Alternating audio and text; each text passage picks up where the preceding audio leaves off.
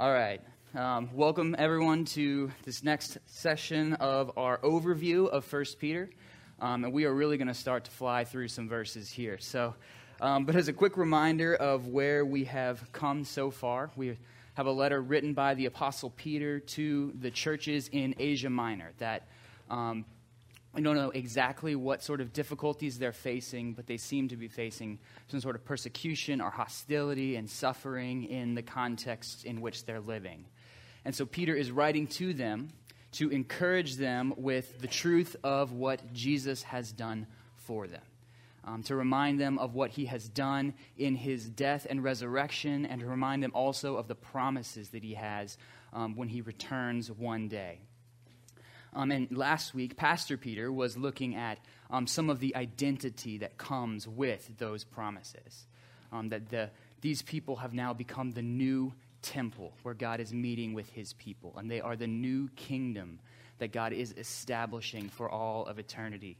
One of my favorite passages in all the Bible is 1 Peter 2:9, where he describes us as a chosen race, a holy nation, a royal priesthood, a people for his own possession. And at the same time, Peter recognizes that this identity can be confusing when they go and look at the circumstances in which they're living. How is it true that we are a chosen people when we're facing such difficulty? How are we a holy nation when we are excluded minority in the towns in which we are living? And so what we're going to see in this next section, this week and next week, we're going to go from 1 Peter 2:11 all the way to 1 Peter 4:19. So I'm going to have to move quick. But what we're going to see in here is that Peter is helping them to understand how they are both chosen and exiles. And he's going to begin to retell their story, to redefine some terms, so that they can help begin to understand how both things are true at the same time. Both that Jesus has and is working all things to his ends, and they are facing suffering in this present moment. He's going to put those concepts into their specific context. And there's really a lot of ideas and concepts in this section. So what I'm going to try to do in these next 2 weeks is I'm just going to pick up a couple ideas, a couple words that Peter uses to help kind of redefine this story, that we can see how he is applying those ideas to their circumstances. I don't know that these are going to be the only concepts in here or even the main concepts that Peter is drawing out, but I think it's going to be helpful to see what he's doing. It's going to help us kind of draw that theme all the way through all the different examples and ideas that he talks through. What he's really doing is trying to help them see how their identity in Jesus Christ is shaping everything about the way that they live, and that the suffering they're experiencing now is not disconnected from God's plan, but is the way that God has chosen to work in all of history, especially in the person of Jesus Christ, who has defined their reality. So the two concepts that we're going to look at this week, we're going to look at the definition of freedom. How does Peter define freedom? He's going to call them in this passage to live as people who are free. But I think we'll see what he means by that, maybe something a little different than you might bring to that, or that even his immediate hearers would have wanted that to mean. And then next week, we're going to look at how Peter redefines suffering and the end to which suffering leads. So, but as we get into this week, we're looking at the idea of freedom. And when you think about freedom, you can't really think of freedom just in the abstract. Right? Freedom needs a source, and it needs a direction. Right? You need to be freed by something. Something has the power or the ability to free you. And you need to be freed from something and to something. I can't just be free in general. Right, so if you imagine a slave needs some means, some power to free him from his master to live and work as he chooses on his own. Right? It needs a context to make sense. And we living in America, and freedom's a big deal here. We have a lot of discussion around freedom, but we have a particular definition and direction of freedom. right? American freedom is based on the Constitution, the Bill of Rights, that you have a defined set of rights. And those rights are designed to free you from the oppression of the government that would try to tell you how to live in certain contexts or force a religion or force a certain way of life on you. And it's going to free you to live the way that you choose. To life, liberty, the pursuit of happiness. That's the context. That's the direction and source of American freedom. But if you pick up that definition of freedom and try to put it into what Peter's talking about today, you're probably going to be confused. Because what we're going to find is that Peter has a different definition of freedom than that. He's got a source and he's got a direction, but it's not the same thing as what you pick up if you just used all that you've learned about freedom in your American history class. Probably even a different definition of freedom than what his hearers would have heard in the first century. Right? They would have maybe just wanted to be free from the persecution in their town. Just make all of this stop happening. How can we get out and be free from this suffering? And that's not what Peter's talking about either. So as we go through this passage, if you find that some of the things that Peter's saying sort of are shifting what you're thinking or don't quite feel like they fit your life or where you want them to, consider maybe that's because what Peter is doing is adjusting your definition of freedom or adjusting the purpose to which you need to be free. So we get into this. We're going to read this passage. We're just kind of going to go through this whole, we're going to get up through 1 Peter 3:9 today. So I'm just going to read this chunk at a time. A little bigger chunks than I normally read. But again, that's just because we have a lot of concepts, and I want to see this one big idea kind of pulled through all of this passage. Starting in 1 Peter 2, verse 11. He says, "Beloved, I urge you, as sojourners and exiles, to abstain from the passions of the flesh, which wage war against your soul. Keep your conduct among the Gentiles honorable, so that when they speak against you as evildoers, they may see your good deeds and glorify God on the day of visitation.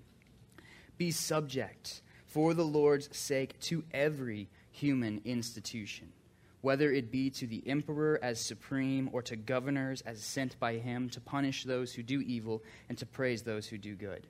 For this is the will of God, that by doing good you should put to silence the ignorance of foolish people. Live as people who are free, not using your freedom as a cover-up for evil, but living as servants of God. Honor everyone. Love the brotherhood. Fear God. Honor the emperor." There's a lot in that passage, but one of the first things you see is there's clearly two groups of people. Right? There are the church, the people that Peter is writing to, and then there is the world. And in the world, you have the passions of the flesh, you have human institutions, you have people who are slandering and persecuting the church. And a lot of what Peter is doing is telling us, how do we as the church relate to the world? And note what he doesn't say to do here. He doesn't say, in those who are slandering you and speaking evil against you, you go make sure everybody understands what's right. You resist them, you put up the best arguments, you make sure nobody says anything wrong about you. He doesn't teach them to resist the world here. He doesn't even teach them to live separate from the world. If you're having all these problems, you guys just go make sure you band together and kind of live on your own so that's not a problem for you anymore. We don't resist the world. We don't live separate from the world. He actually tells us to submit to every human institution. In the same paragraph, submit to every human institution and live as people who are free. So somehow, Peter's definition of freedom does not mean that submission to human institutions and freedom can't go together.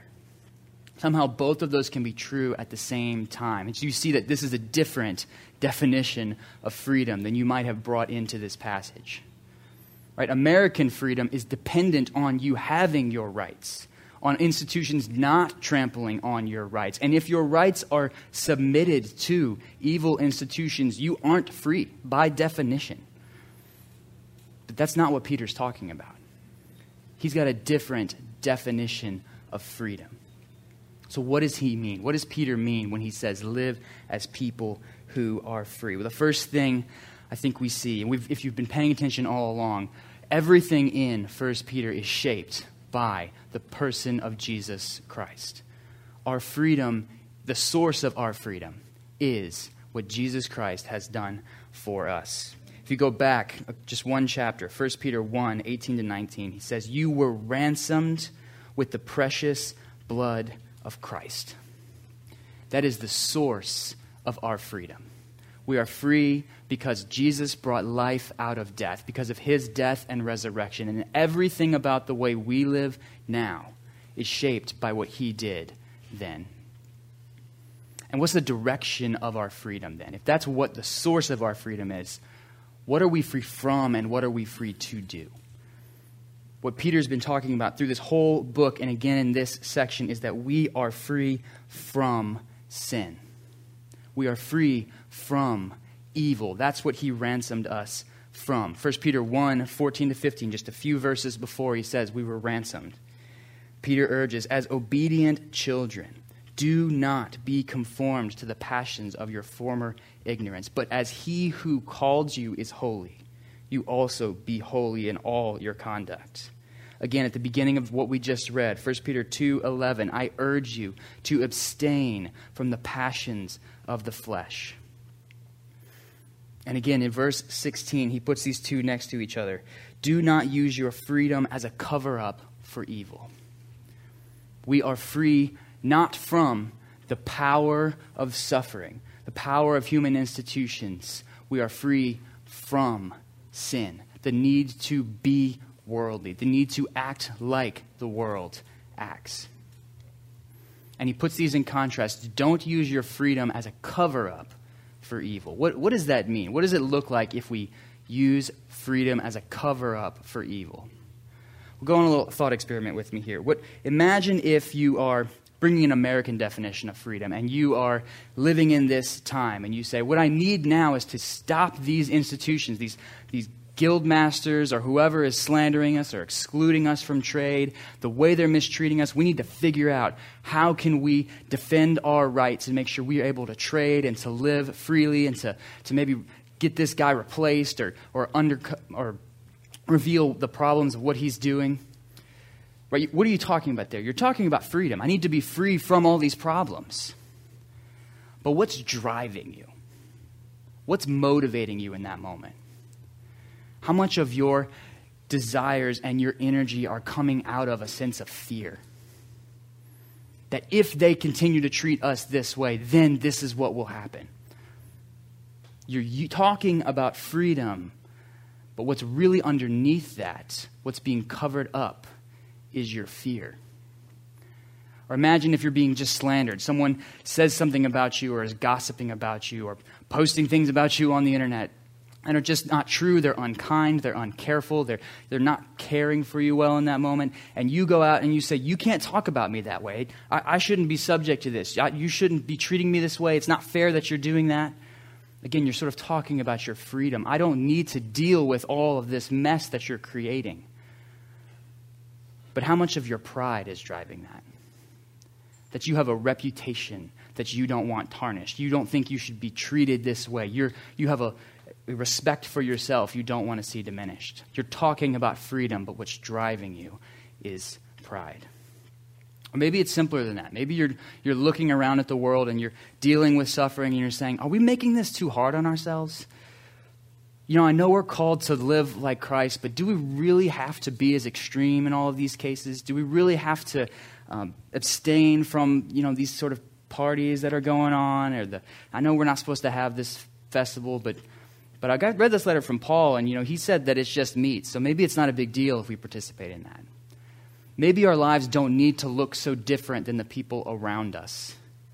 Maybe we're free in Christ to live however we want, and he's done all the work, so it's not that big of a deal how we live now. We're free to live as we want. You're talking about freedom, but again, what's driving you? Your lusts, your greed, your desire to just look like everyone else, to live comfortably in your world. You're talking about freedom, but you're using freedom as a cover-up for sin.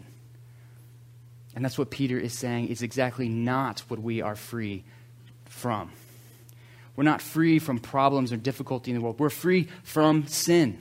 Live free from sin. Don't talk about freedom to cover up sin. Live free from that. That's what's most important here. And what are we free to do? We're going to see this more as we go through the rest of this chapter, but Peter is saying we are free to bear witness to Christ. What is he calling us to live like? Where did he get this idea that what's most important is not that we are not subject to suffering, but that we can even submit to human institutions? And what's most important is to live free from sin. You know who that sounds like? That sounds like what he learned from Jesus. If you go back to Matthew 5, verse 39, Jesus said, "Do not resist the one who is evil. But if anyone slaps you on the right cheek, turn to him the other also." Down in verse 44, "Love your enemies and pray for those who persecute you." Where did Peter get this idea that we should be subject to every human institution? He learned it from Jesus. And not only from what Jesus taught, but from how Jesus lived. When they came to arrest Jesus, Peter pulled out a sword to defend him, and Jesus said, "No, that's not how I've come to live. That's not what I've come to do. I've come to endure that suffering so that you would be free from sin." And he willingly goes to the cross.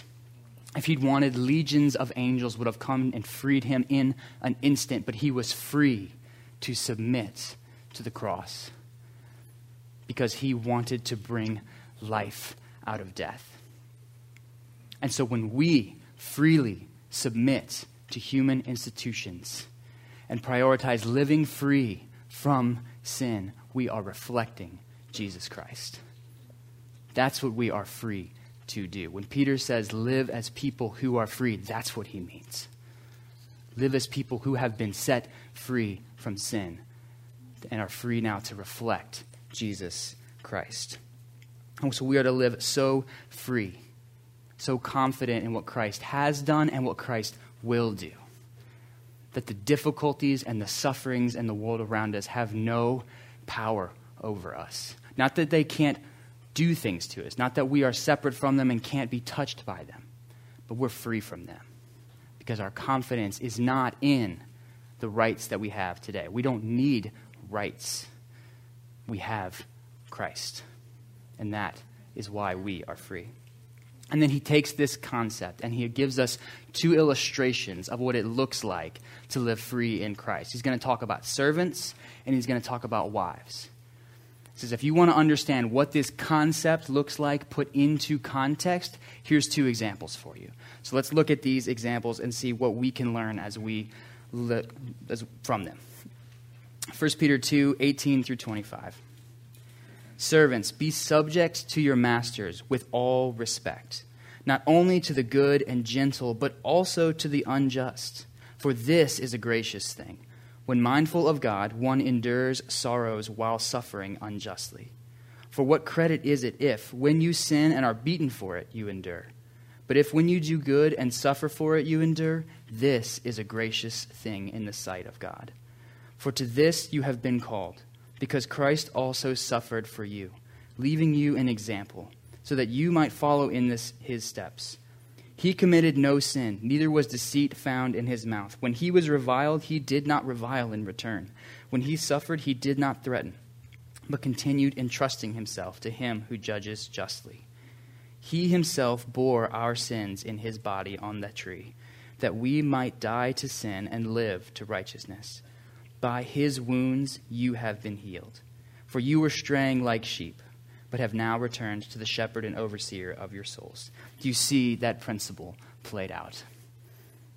When you are suffering unjustly and you endure it, then you are reflecting Christ. You're living as Christ lived. And that's what Peter is calling us to. And he's talking here not just about just suffering, not just when things are happening to us that we deserve, but specifically when we don't deserve them. And that is a gracious thing. And again, this sounds like what Jesus taught. Just after he says to pray for those who persecute you. If you go on, Matthew 5:45-48. For if you love those who love you, what reward do you have? Do not even the tax collectors do the same? And if you greet only your brothers, what more are you doing than others? Do not even the Gentiles do the same? You, therefore, must be perfect as your heavenly Father is perfect. We aren't called just to endure suffering that is just. We are specifically called to endure suffering that is unjust. What difference is it if we endure suffering when it's deserved? That's nothing. There's no example in that. That's just what everyone's supposed to do. But Jesus is calling us to do what he did. And this does not make sense if you're just trying to live your best life now, if you're just trying to enjoy this season. You have to understand what you're called to. That we are called to reflect Christ, to live as he lived, to live in a way that when people see us, they say, oh, that's what Jesus was like. That's what it's like for someone to go willingly to a cross, to bring goodness out of evil. One way I think about this is that he's calling us to always be the good guy. Right? If you read stories, there's often an example of some sort of injustice is done to the main character. Right? And out of that story, they have a decision. How are they going to respond? Are they going to respond in kind? Are they going to retaliate and bring about justice? Right? If you watch a Western, that's always what happens. Right? You go hunt down the bad guys and you do to them whatever they did to you. That's the way it works. But in a lot of cases, you find that when you do that, nothing's really better in the world. Right? The world is still the same sort of broken place. Maybe that one injustice is sort of balanced out now, but everything's still pretty much the same. It's still a world full of outlaws. And sometimes even the person who goes and brings revenge becomes the bad guy. Are they really any better now than the people who did the same thing to them? If you get into any sort of bad guy origin stories, this is how it happens. Something bad happens to them first. They were mistreated, and the way they responded was to defend themselves and say, no one can ever do that to me again. And then they became the mob boss, or whatever the story is. But there's another option.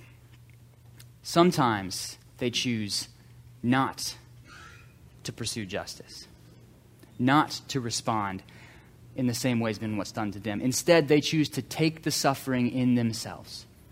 The suffering's going to end with me. I'm going to take it, and instead, I'm going to return to you good. I'm going to do what is good in the world, regardless of what has been done to me. And it's those stories where something's really changed in the world. It's that power to bring goodness out of suffering that can bring about true change. And that's exactly what Jesus did. He took the suffering in himself. And because of that, life is for all of us. By his wounds, we are healed. And that's how we are called to live too, to give what we have received, to endure suffering, even unjust suffering, and instead of returning what is fair, to return good. That's what we are called to do. One quick caveat on this. When you read this passage, don't apply just the context. Right? Peter's not writing here as a description of what best labor practices are. Right? He's writing about a master-servant relationship. He's writing about this sort of labor situation. But he's not trying to say, and here's how everyone should order all of their workplace. He's not condoning mistreatment, certainly. Right? If you go back to what he learned from Jesus in Matthew 5, the Sermon on the Mount, one part of it was about not returning evil for evil. But a lot of other parts were about living well towards other people. Right? So this is not a whole context. It's not a whole description of how we should think about injustice in the world. When it's in our power to do good, we don't say like, oh, well, it's better if you're an example of Jesus and just endure this suffering. Right? He's not writing to masters to say, like, oh, it's not a big deal if you kind of keep your servants down and don't treat them very well. Like, that's fine because then they're an example of Christ. That's not what he's saying. Right? He's not writing primarily about this context. Right? He's got an idea of how we reflect Christ when we face mistreatment. And he's giving an example in a specific context. But you've got to hold both of those ideas together to understand how to apply this passage. When you face mistreatment, and you have a decision on how you're going to respond to that, this is how you respond. And we have plenty of examples to apply that. But we need to understand rightly how both the concept and the concept, what is Peter really talking about to apply this passage correctly? Next, we have one more example where Peter looks to wives and says, what does it look like for you to reflect Christ in the way that he endured suffering? 1 Peter 3, verses 1 through 7. Likewise, wives, be subject to your own husbands, so that even if some do not obey the word, they may be won without a word by the conduct of their wives.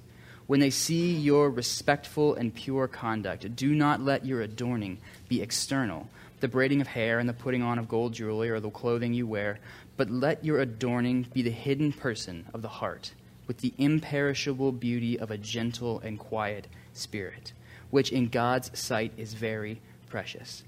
For this is how the holy women who hoped in God used to adorn themselves, by submitting to their own husbands. As Sarah obeyed Abraham, calling him Lord, and you are her children, if you do good and do not fear anything that is frightening. No, he starts this with likewise. So we're doing the same idea. Just like servants reflect Christ by the way they endure unjust treatment by their masters, wives can reflect Christ by the way they relate to their husbands, especially to unbelieving husbands. And again, it's important here to understand this is not written about the ideal marriage. It's not aiming first at the context. This isn't a very long description of marriage. You're not going to learn a lot about how to be a wife from this passage or how to be a husband from this passage. It's written to a very specific instance of how you can reflect Christ in one area of your marriage. But don't come to this passage and ask, what's the main definition of a wife? Because that's just not what Peter's talking about. He's illustrating his concept. So don't over-apply this passage, but do see what is it that Peter is trying to get us to see. Again, he's trying to say, how do you reflect Christ? Even that part about a gentle and quiet spirit. It's not about wives. That's about reflecting Christ. Because who else is described this way? Matthew 11:29, Jesus says, I am gentle and lowly in heart. Who are they reflecting with a gentle and quiet spirit? When you live this way, when you live towards your husbands, not demanding your rights, not insisting they treat you a certain way, but enduring even unjust treatment by your husbands in a way that points to Christ. That's who you look like. And they do this regardless of how their husbands treat them. What do we know about Sarah as a wife? Not a lot. But what do we know about her husband? Sometimes a knucklehead.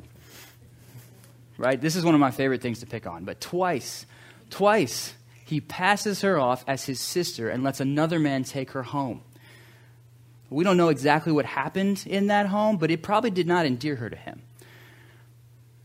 But how does she respond to that?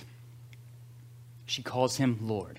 She respects him. She treats him well, regardless of how he treated her. She has a gentle and quiet spirit. And when we live this way, we look like what's commended in Sarah, and we reflect Christ. That's the point. That's what we need to be doing here. He's saying this is how, in this context, you can look like Christ. You can win him without a word because you don't have to explain Christ to him. He sees him in you. One quick note here, and then he turns to husbands, and we get one verse as husbands. He says, likewise, husbands, live with your wives in an understanding way, showing honor to the woman as the weaker vessel, since they are heirs with you of the grace of life, so that your prayers may not be hindered. Now, in a sense, that's a continuation of the same idea, right? As wives are supposed to relate to their husbands as a reflection of Christ, so husbands are to relate to their wives as a reflection of Christ. Live with them in an understanding way. Don't over-abuse your power. But this, in another sense, this verse sounds a little bit different than the other passages, right? Those, when we're speaking to servants or we're speaking to wives, it's very encouraging, right? This is a reflection of Christ when you don't revile as he did not revile in return. When you look like him with a gentle and quiet spirit, this is beautiful in God's sight. Husbands, live with your wives in a gentle way, or else God won't hear your prayers. You hear that's different? It's a little bit of a warning, isn't it? And what is he doing there? I think what he might be doing here is saying, husbands, don't misunderstand what I just said to your wives. I told them to submit to you.